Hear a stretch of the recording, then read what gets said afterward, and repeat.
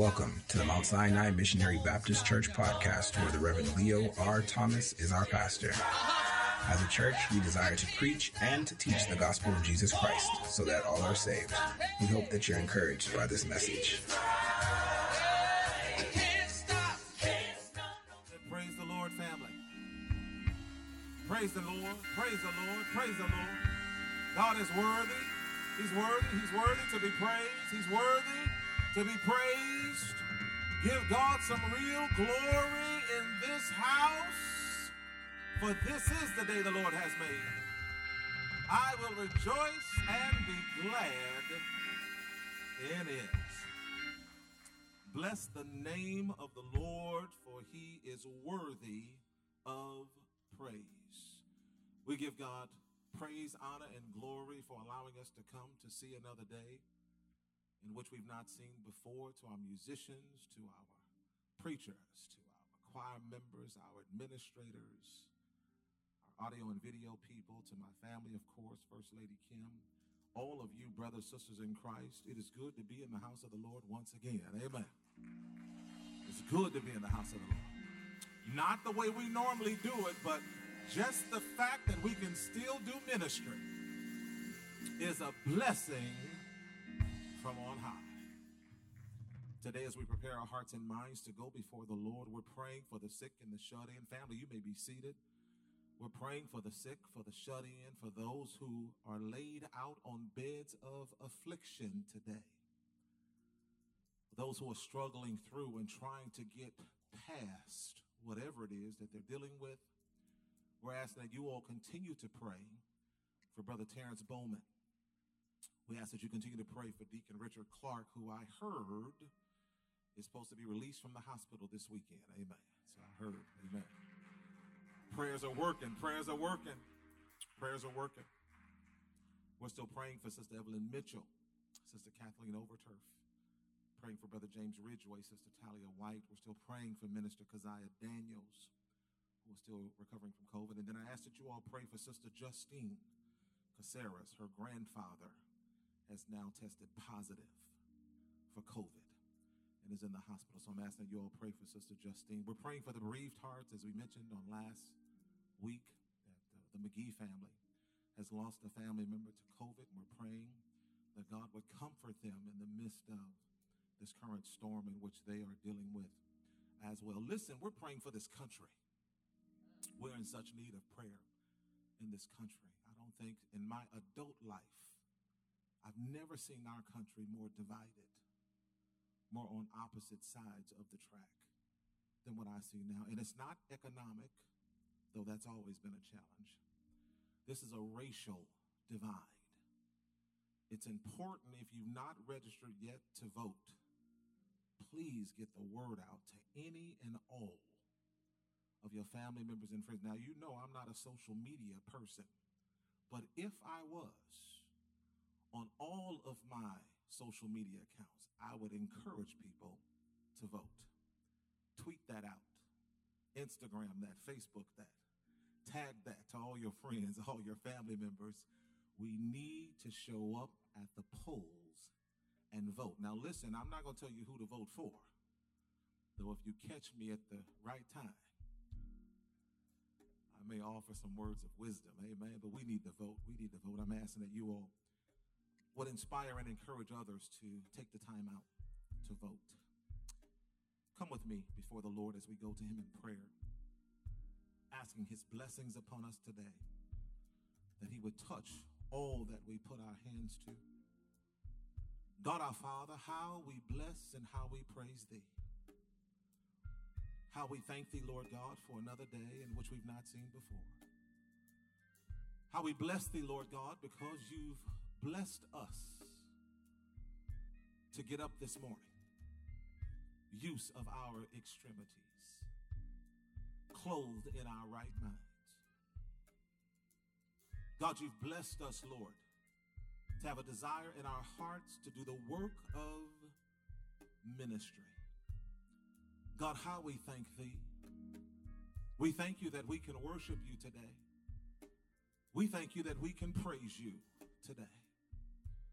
We thank you, Lord God, that we can exalt you today. God, we pray that you would forgive us of our sins. Things that we've done, Lord God, that is so unbecoming.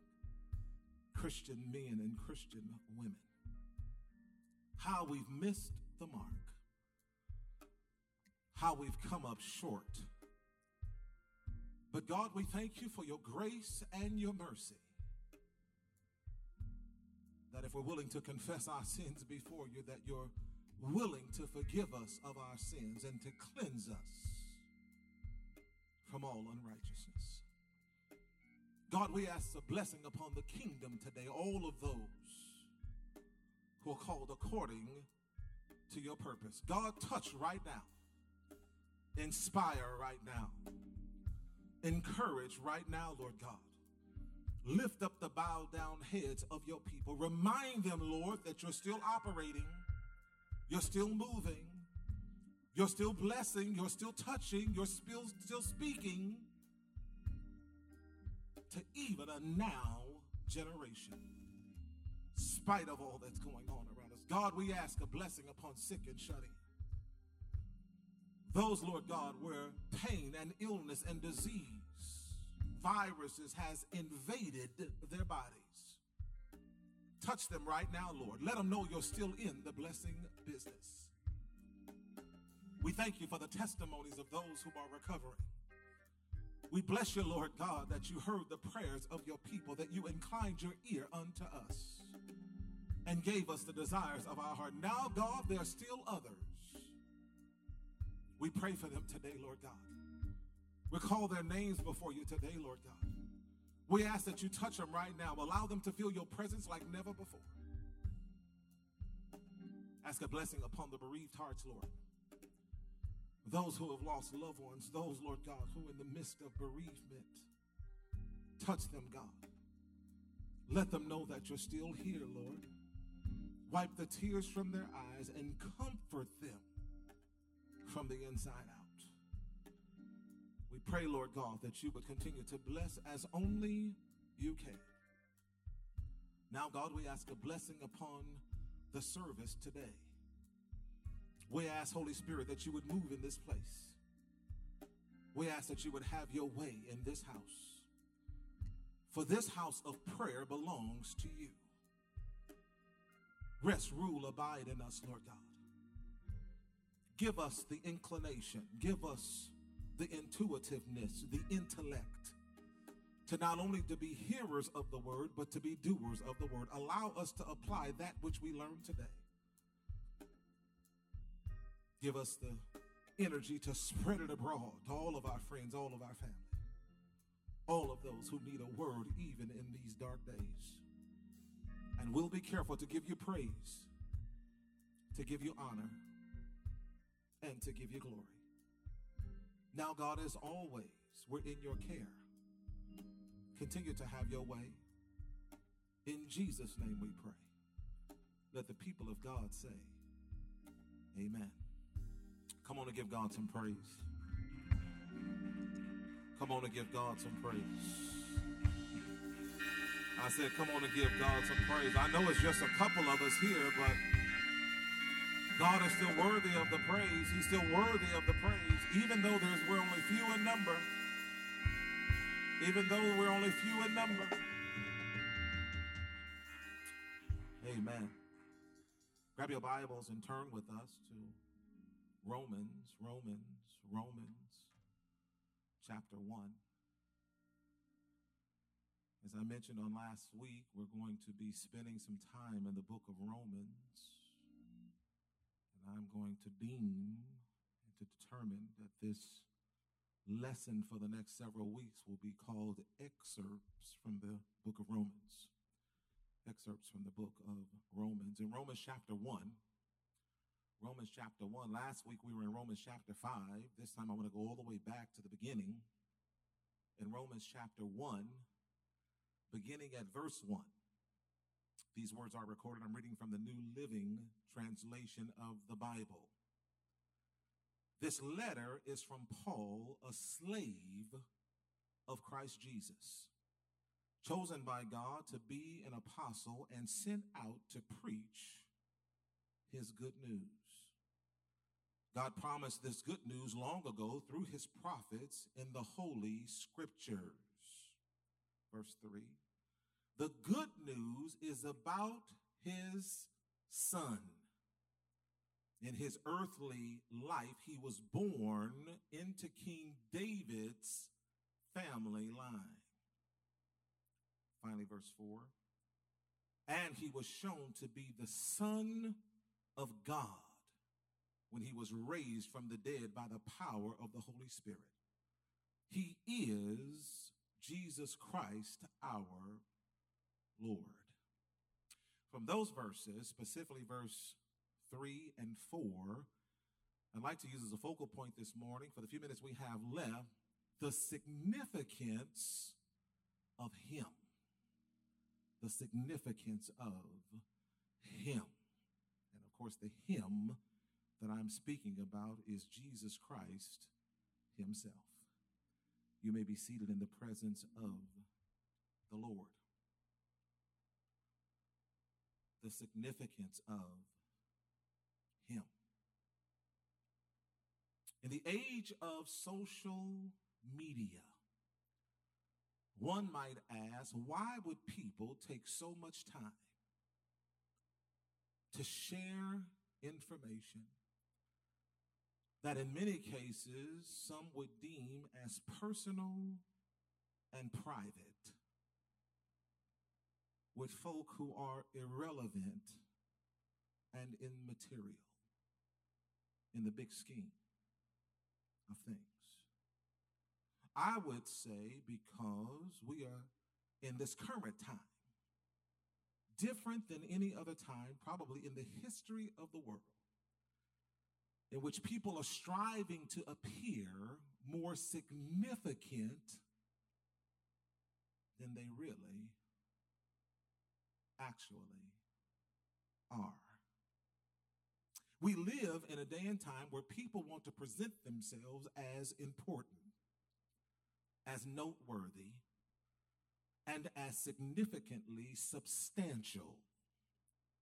For many, their way of devising a plan to prop themselves up is to go onto social media platforms and to brag about things that they don't have, friends they've never met, possessions that they could never afford, and yet they want to present themselves as being significant. They determine their significance by handbags, by designer clothes, by foreign sports cars.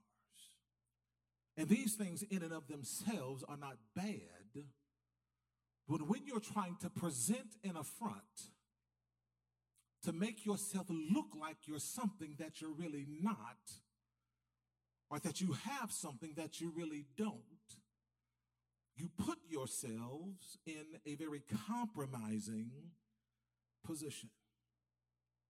When you desire the praise and the adulation of others, you put yourself in a position where now you have to continue to dance and to sing for the applause and for the pats on the back. Can you imagine how Jesus would have been talked about and ostracized if his ministry took place in a time when social media was as popular as it is? They'd have called him poor. They'd have said he was a beggar. They would have said that he was dirty because he washed the feet of others. They would have said he hung out with the wrong folk. Because Jesus was not fancy, he was not flashy, and he was not flamboyant. And yet the modern day church, that seems to be all we focus on. We want to be fancy Christians. We want to be flashy Christians. And we want to be flamboyant Christians. But if we stop and think for a moment, Jesus was significant without doing any of that. He's significant in the fact of how he lived. He was significant in the fact of how he spoke. He was significant in about the way he showed compassion to those who were less fortunate. And I believe it behooves the people of God to know what is the significance of him. The scripture before us today says specifically in the first two verses, Paul, a servant of Jesus Christ, called to be an apostle, separated unto the gospel of God, which he had promised afore by his prophets in the Holy Scriptures. The gospel of the New Testament is the fulfillment of the promise of the Old Testament. In Genesis, God spoke of the heel of the woman's offspring crushing the head of the serpent. In Genesis 3:15, it was speaking about Jesus. And the Messianic Psalms portray the coming deliverer specifically. In Psalm 45 and Psalm 72, it was speaking of Jesus. And Jeremiah, he spoke of a new covenant in Jeremiah chapter 31, verse 31 through 34. He was speaking of Jesus. The Old Testament continually points beyond itself to a time of fulfillment, a time that was yet to come, and it was all leading up to the birth and the ministry of Jesus Christ. God made his promise through his prophets in the Old Testament. He trusted his message to men chosen to speak on his behalf. What the prophets wrote became the Holy Scriptures, or the Holy Word, or the Bible as we know it. Scripture, though, originated with God. It is God's words in which the men wrote down. It is from the mind and the mouth of God. And that is the reason the Bible tells us in 2 Timothy that all Scripture is profitable for us because it came from the mind and the mouth of the God that we serve. Bible tells us that these prophets communicated the will of God. And eventually it was accomplished when, in the fullness of time, Jesus came. But what makes him so significant? What is it that Paul describes here in Romans chapter 1, beginning at verse 2, that ought to capture the attention of God's people? What is it in the Word of God that spells out for us this significant aspect of knowing God's Word and believing that God has called us in to this great and marvelous work of ministry, of kingdom building? What should we as believers know and understand that gives us power and gives us authority? What is it that we ought to know that ought to have us standing up in the midst of bad situations, speaking out on behalf of the God that we serve? What is it that ought to be able to wipe the tears from your eyes in the midnight hour, knowing that God did not make a mistake when he called you in to the kingdom, but that the God that we serve is significant in every aspect of his being? Let me share with you a couple of things and we're done. The Bible says there in verse 3, look at verse 3.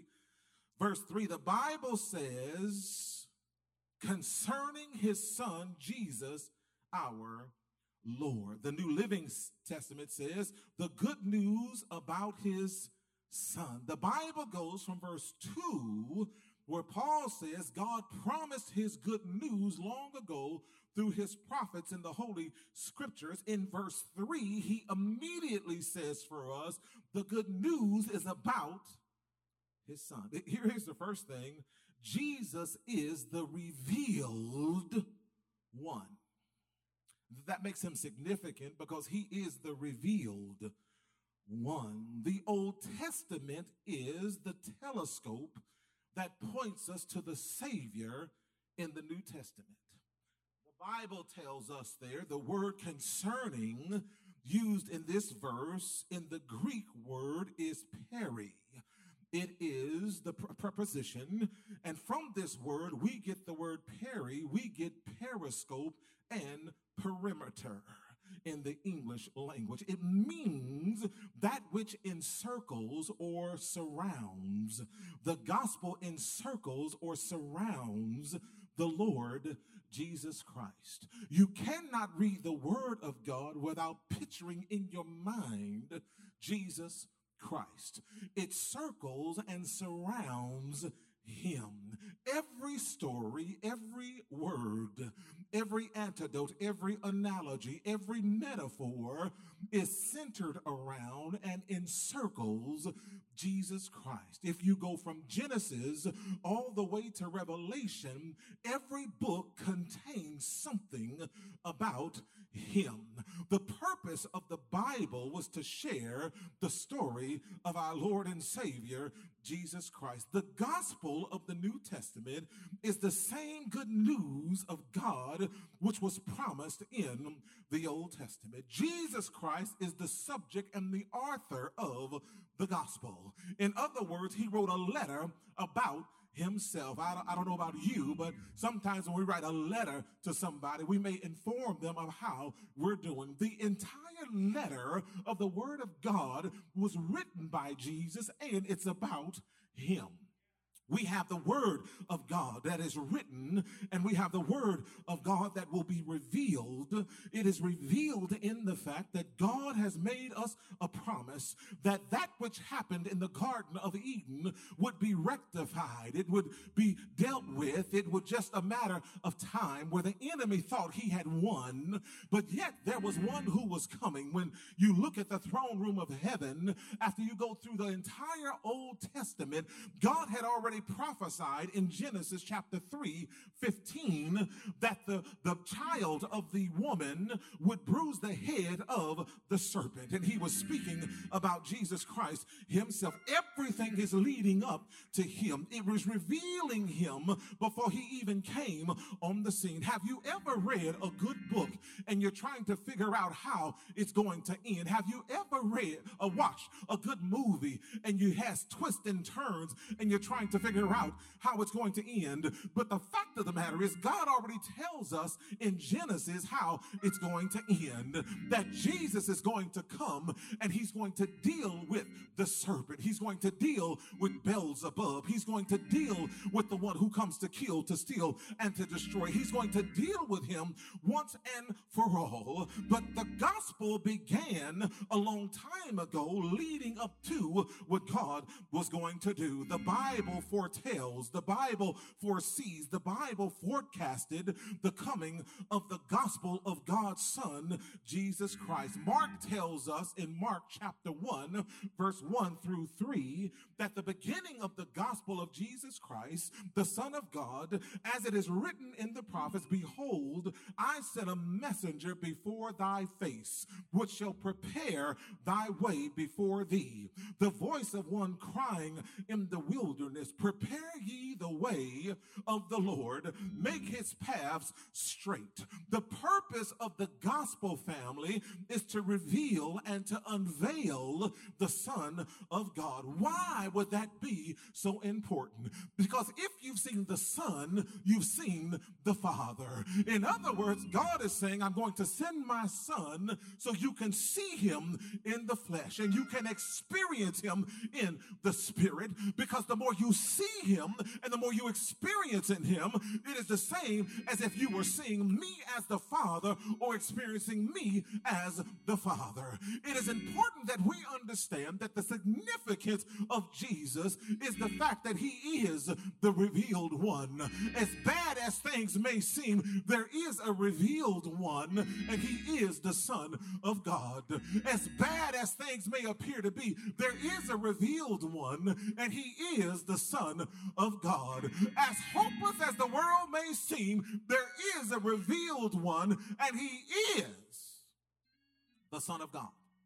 He's the Son of God. He is the revealed one. The prophecies of Christ were not only in words to be actually identified by chapter and by verse, it was something to behold and something to experience. The story of him was written in the history in the era across the face of deserts and ruins of ancient cities and splendor of great civilizations and fortunes and failures of a chosen people. All along, God was exposing, he was educating the world to the word which is his beloved Son. The Bible tells us in Luke chapter 1, verse 35, and the angel answered and said unto her, the Holy Ghost shall come upon thee, and the power of the highest shall overshadow thee. Therefore, also that holy thing which shall be born of thee shall be called the Son of God. He was prophesying even in the Old Testament, and it comes into the New Testament, that which was going to happen. From Genesis to Maps, every book of the Bible is expounding upon and explaining and expanding and explicating the revealing of Jesus Christ as God. The Bible in its entirety speaks of the significance of him. He was prophesied of and later revealed throughout the entire Bible. The Bible reveals his glory when it says the Lord is high above all nations and his glory is above the heavens. It was revealing Jesus Christ. The Bible reveals his love when it says, but God commendeth his love towards us, that while we were yet sinners, Christ died for us. That was revealing Jesus Christ. The Bible reveals his power when it says, behold, I am the Lord, the God of all flesh. Is there anything too hard for me? Jesus was being revealed. His grace was being revealed. His perfection was being revealed. His titles was being revealed. His accomplishments was being revealed, and his return was being revealed. Jesus is the revealed one. That's what makes him so significant. But not only is he the revealed one, he is the reigning one. Yeah, look back at your Bible. Look back at your Bible. The Bible says in the second portion of verse 3, in his earthly life, he was born into King David's family line. The message of the gospel concerns Jesus not only as the revealed one, but as the reigning one. He is Jesus Christ our Lord, which was made of the seed of David according to the flesh. In the New Testament, it begins, in some cases ends, with a reference to Jesus Christ as the Son of David. In Matthew chapter 1, verse 1, the Bible says, the book of the generation of Jesus Christ, the son of David, the son of Abraham. In the last chapter of Revelation chapter 22, verse 16, the Bible says, I, Jesus, have sent mine angel to testify unto you these things in the churches. I am the root and the offspring of David and the bright and morning star.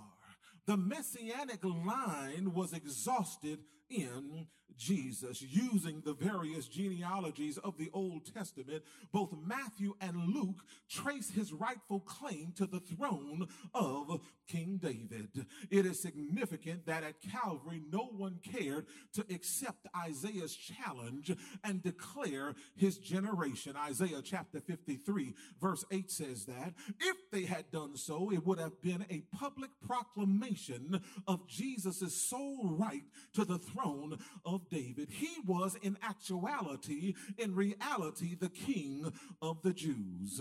Paul states Christ's right to reign in two ways. The first way he states it is positionally. He says here, which was made of the seed of David according to the flesh. He is the seed of David. He is the seed of David. It is positional because he comes through the lineage of King David. If you trace the line of Christ all the way back to the Old Testament, it was the one whom God loved loved, the one who had a heart for the things of God, King David, that the bloodline runs all the way into the New Testament to Jesus Christ. Positionally, the Jews cannot argue with the fact that Jesus is connected to King David. They cannot argue with the fact that he is connected to Abraham. That is the reason Matthew, a Levi, a Jew, wrote the New Testament, being inspired by God. His book traces Jesus back immediately to the Old Testament. He said, listen, you can't argue about this because we're telling you that he is connected. Let me tell you something. Sometimes it feels good being connected to the right people. That's another thing about social media. People will post pictures of folk they really don't know. They may have met them one time and stood in line for hours to get a picture, and they'll post it on social media like them and the other person are friends. But guess what? Jesus is connected to Abraham. He's connected to David. And more importantly, guess what? You're connected to Jesus. You may not be in the bloodline, but the blood has covered you anyway and brought you in to be a part of the family. Is there anybody here that knows not only is he the revealed one, but he is the reigning one? He is the King of Kings. He is the Lord of Lords. There's nobody higher than Jesus, because he is the one who came to the line that God revealed in the first place, and he is the reigning king. Not the president of the United States, not the governors of the state, not the Senate, not the council, not the assembly people, but Jesus is my king. And guess what? When you know who your king really is, you can walk in the kingdom knowing that you know somebody, knowing that somebody is out there vouching for you, knowing that you got somebody that's on your side.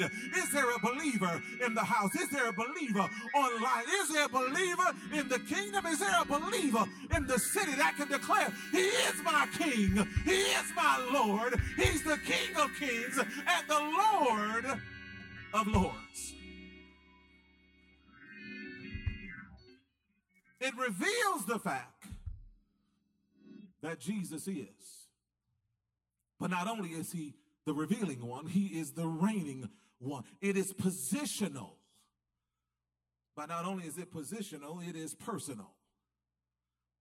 The Bible says, and he declared to be the Son of God with power. With power. He is Jesus Christ, our Lord. The world at large may deny him his throne or his throne rights as the seed of David during this age, but every believer is bound by duty to own him as Lord and as Christ. He is the reigning one, that in that Jesus is the Son of God, God's clear boundary and horizon between heaven and earth is Jesus Christ. As the horizon joins the earth and the heavens and separates the two, Christ is the one who joins us to God when we put our faith in him. Horizon signals the beginning and the end of the day. The Lord Jesus Christ is the author and the finisher of our faith. He is the Alpha and the Omega. He is the beginning and the end. He is the introduction and the conclusion. The significance of him is the fact that Jesus is the revealed one. But then lastly, the third thing is Jesus is the resurrected one, because the Bible says, according to the Spirit of holiness, by the resurrection from the dead.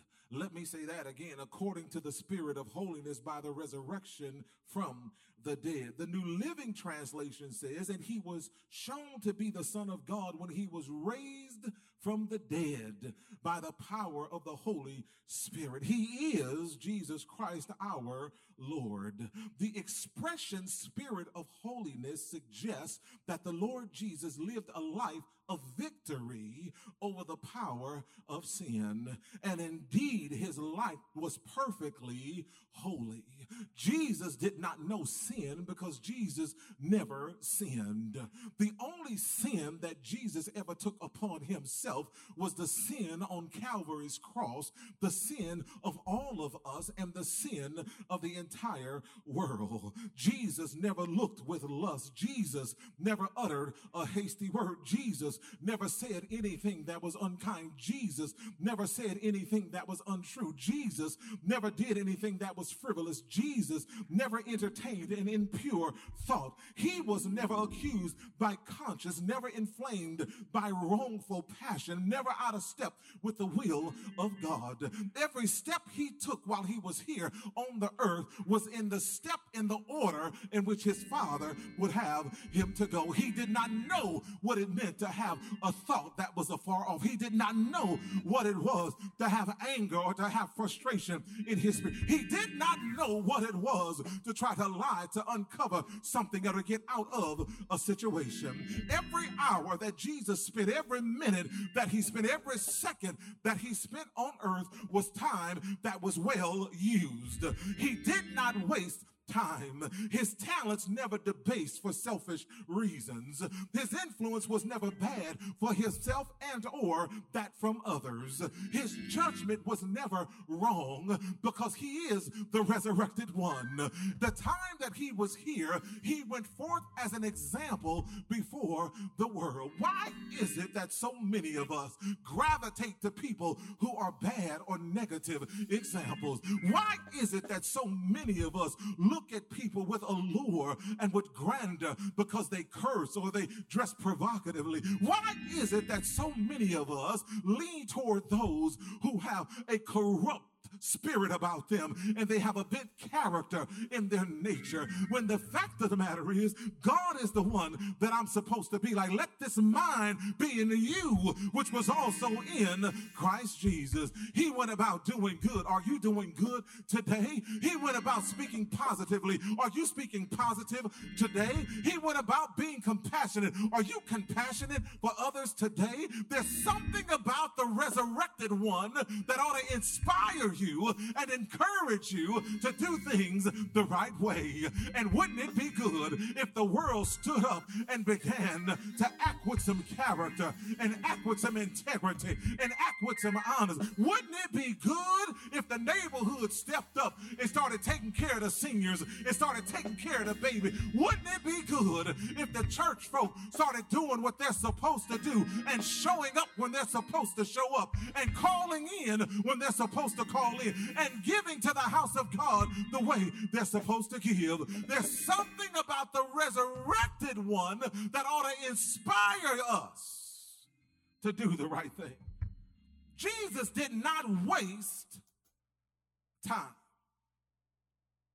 He didn't have to apologize for anything.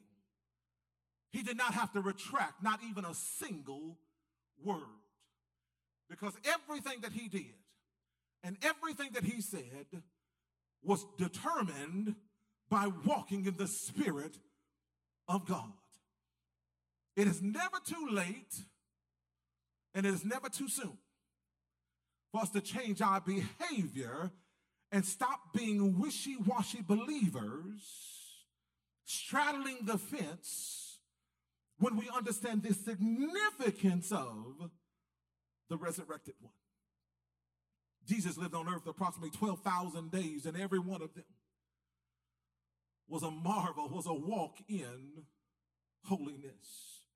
He was holy, he was harmless, he was undefiled, separate from sinners, and made higher than the heavens. Hebrews chapter 7 verse 26 tells us, from the summit on the Mount of Transfiguration, Jesus could have stepped straight into glory.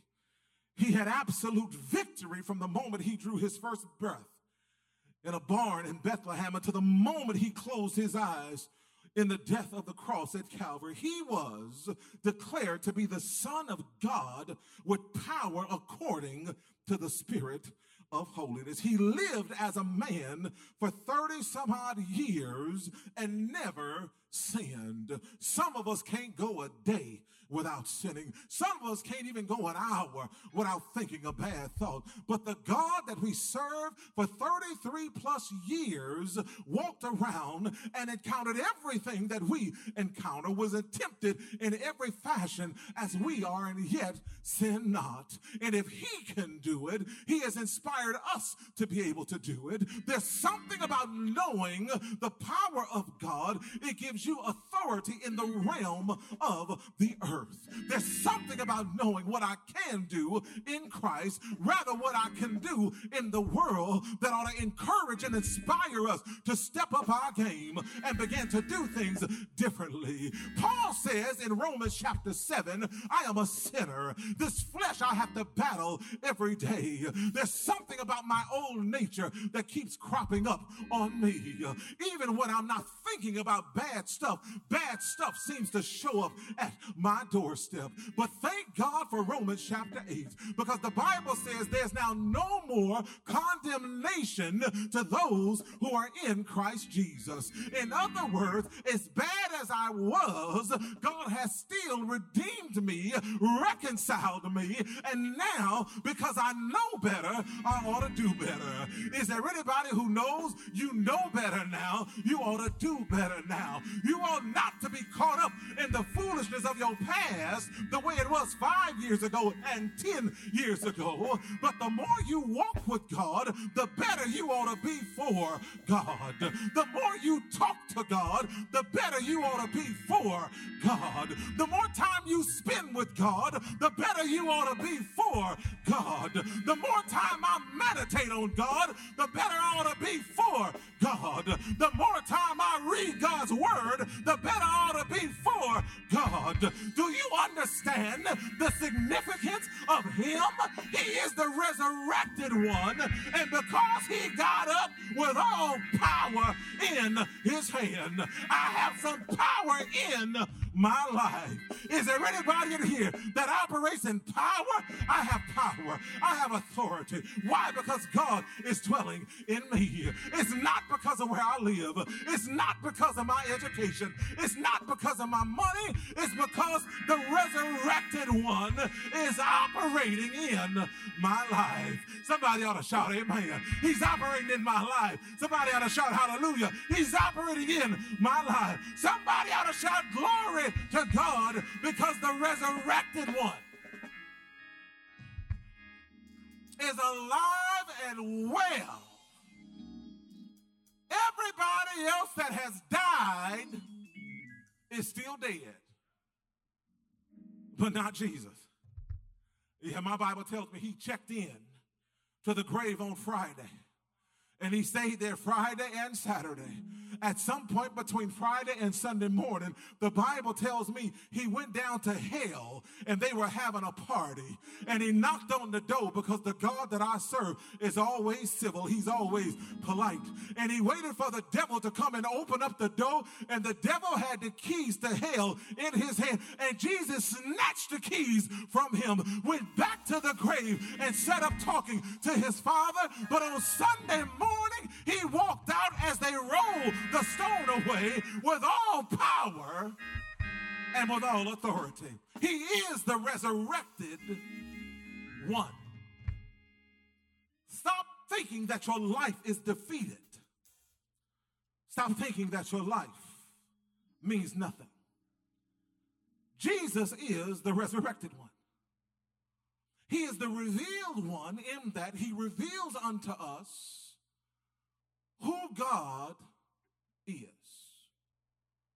He is the personification of God. He reveals to us God in his person, in his power, in his providence. He is the revealed one. But not only is he the revealed one, he is the reigning one. You cannot deny he comes from earthly royalty. But Jesus is a double barrel shotgun. Because not only does he come from earthly royalty, he comes from heavenly royalty. He is the King of Kings. He is the Lord of Lords. He is the revealed one. He's the revealed one. Read his word, it will reveal unto you who he is and what he's about. But it'll also reveal to you that he's the reigning one. That he's the one who sits high and looks low. He's the one who's seated at the right hand of the Father, making intercession for us even now. But he's also the resurrected one. So there would be no lies and no cover-ups. Jesus walked around so people could see him when he got up from the grave. People can say Confucius is not dead. As a matter of fact, one of the greatest myths for many years now has been Elvis Presley is still alive. Bring him and let me see him for myself. But Jesus is still alive. How do you know? He lives. He lives. Christ Jesus lives today. Walks with me, talks with me along the narrow way. He lives, salvation to impart. You ask me how I know he lives. He lives within my heart. He's the revealed one. He's the reigning one. And he is the resurrected one. God has spoken. Let the church say, amen. Stand with us.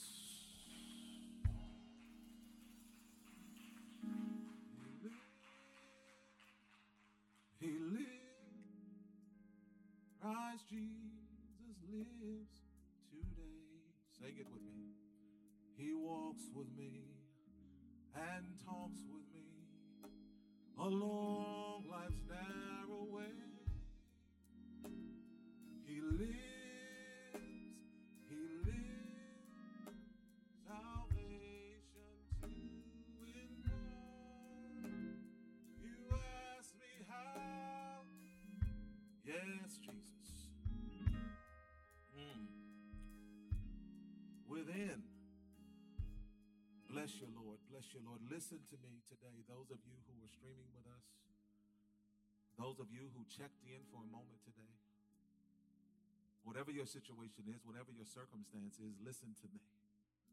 No matter what you've done, no matter where you've been, no matter who has hurt you or who you've hurt, today is a day to get it right.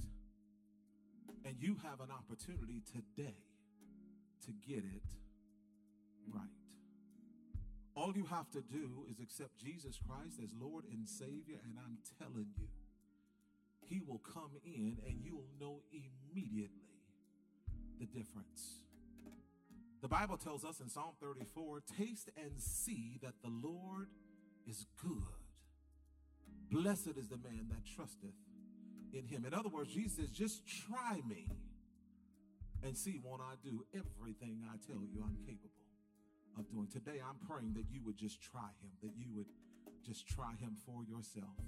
Pray this prayer with me today. God, we thank you and we praise you for that which our ears have heard, that which our eyes have seen, that which our hearts have felt. But the fact of the matter is, God, there's people that's listening right now. There are some who are watching us right now who may not know you in the pardon of their sins. They are living a defeated life when you have promised to give us victory. They're living a hopeless life when you've promised to give us hope for the future. So God, I pray right now that they would confess in their spirit that Jesus Christ is Lord, that they would believe in their hearts that God the Father has raised him from the dead. And your word tells us that no matter where they are, if they do that, they shall be saved.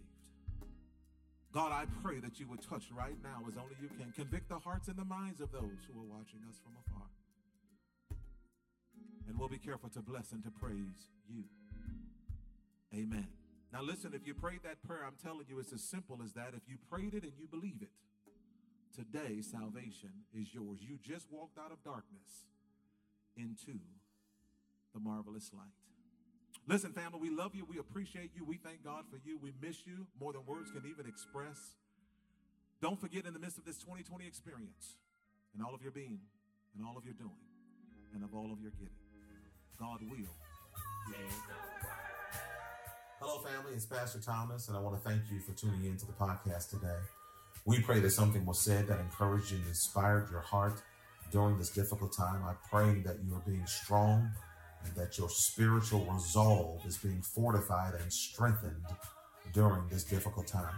To the Mount Sinai family, we want to encourage you, if you've not done so yet, to make sure that as you go on to the website, that you would take a moment to go on and hit the PayPal button, and that you would send your tithes and your offerings to the church. We are still a church body, and we are still in need of the financial support in which you provide on a consistent and regular basis. If you do not feel comfortable by sending your tithes and offerings by way of PayPal, you can feel free to send a money order or a check or a cashier's check to the church. Attention, our secretary, Sister Lydia Haley, she'll make sure that the deacons get it. We ask that you please do not send cash to the church. And then also we want to encourage those of you who are listening in other states and other countries. We want to thank you for tuning in. I pray that you were encouraged today by that which you've heard.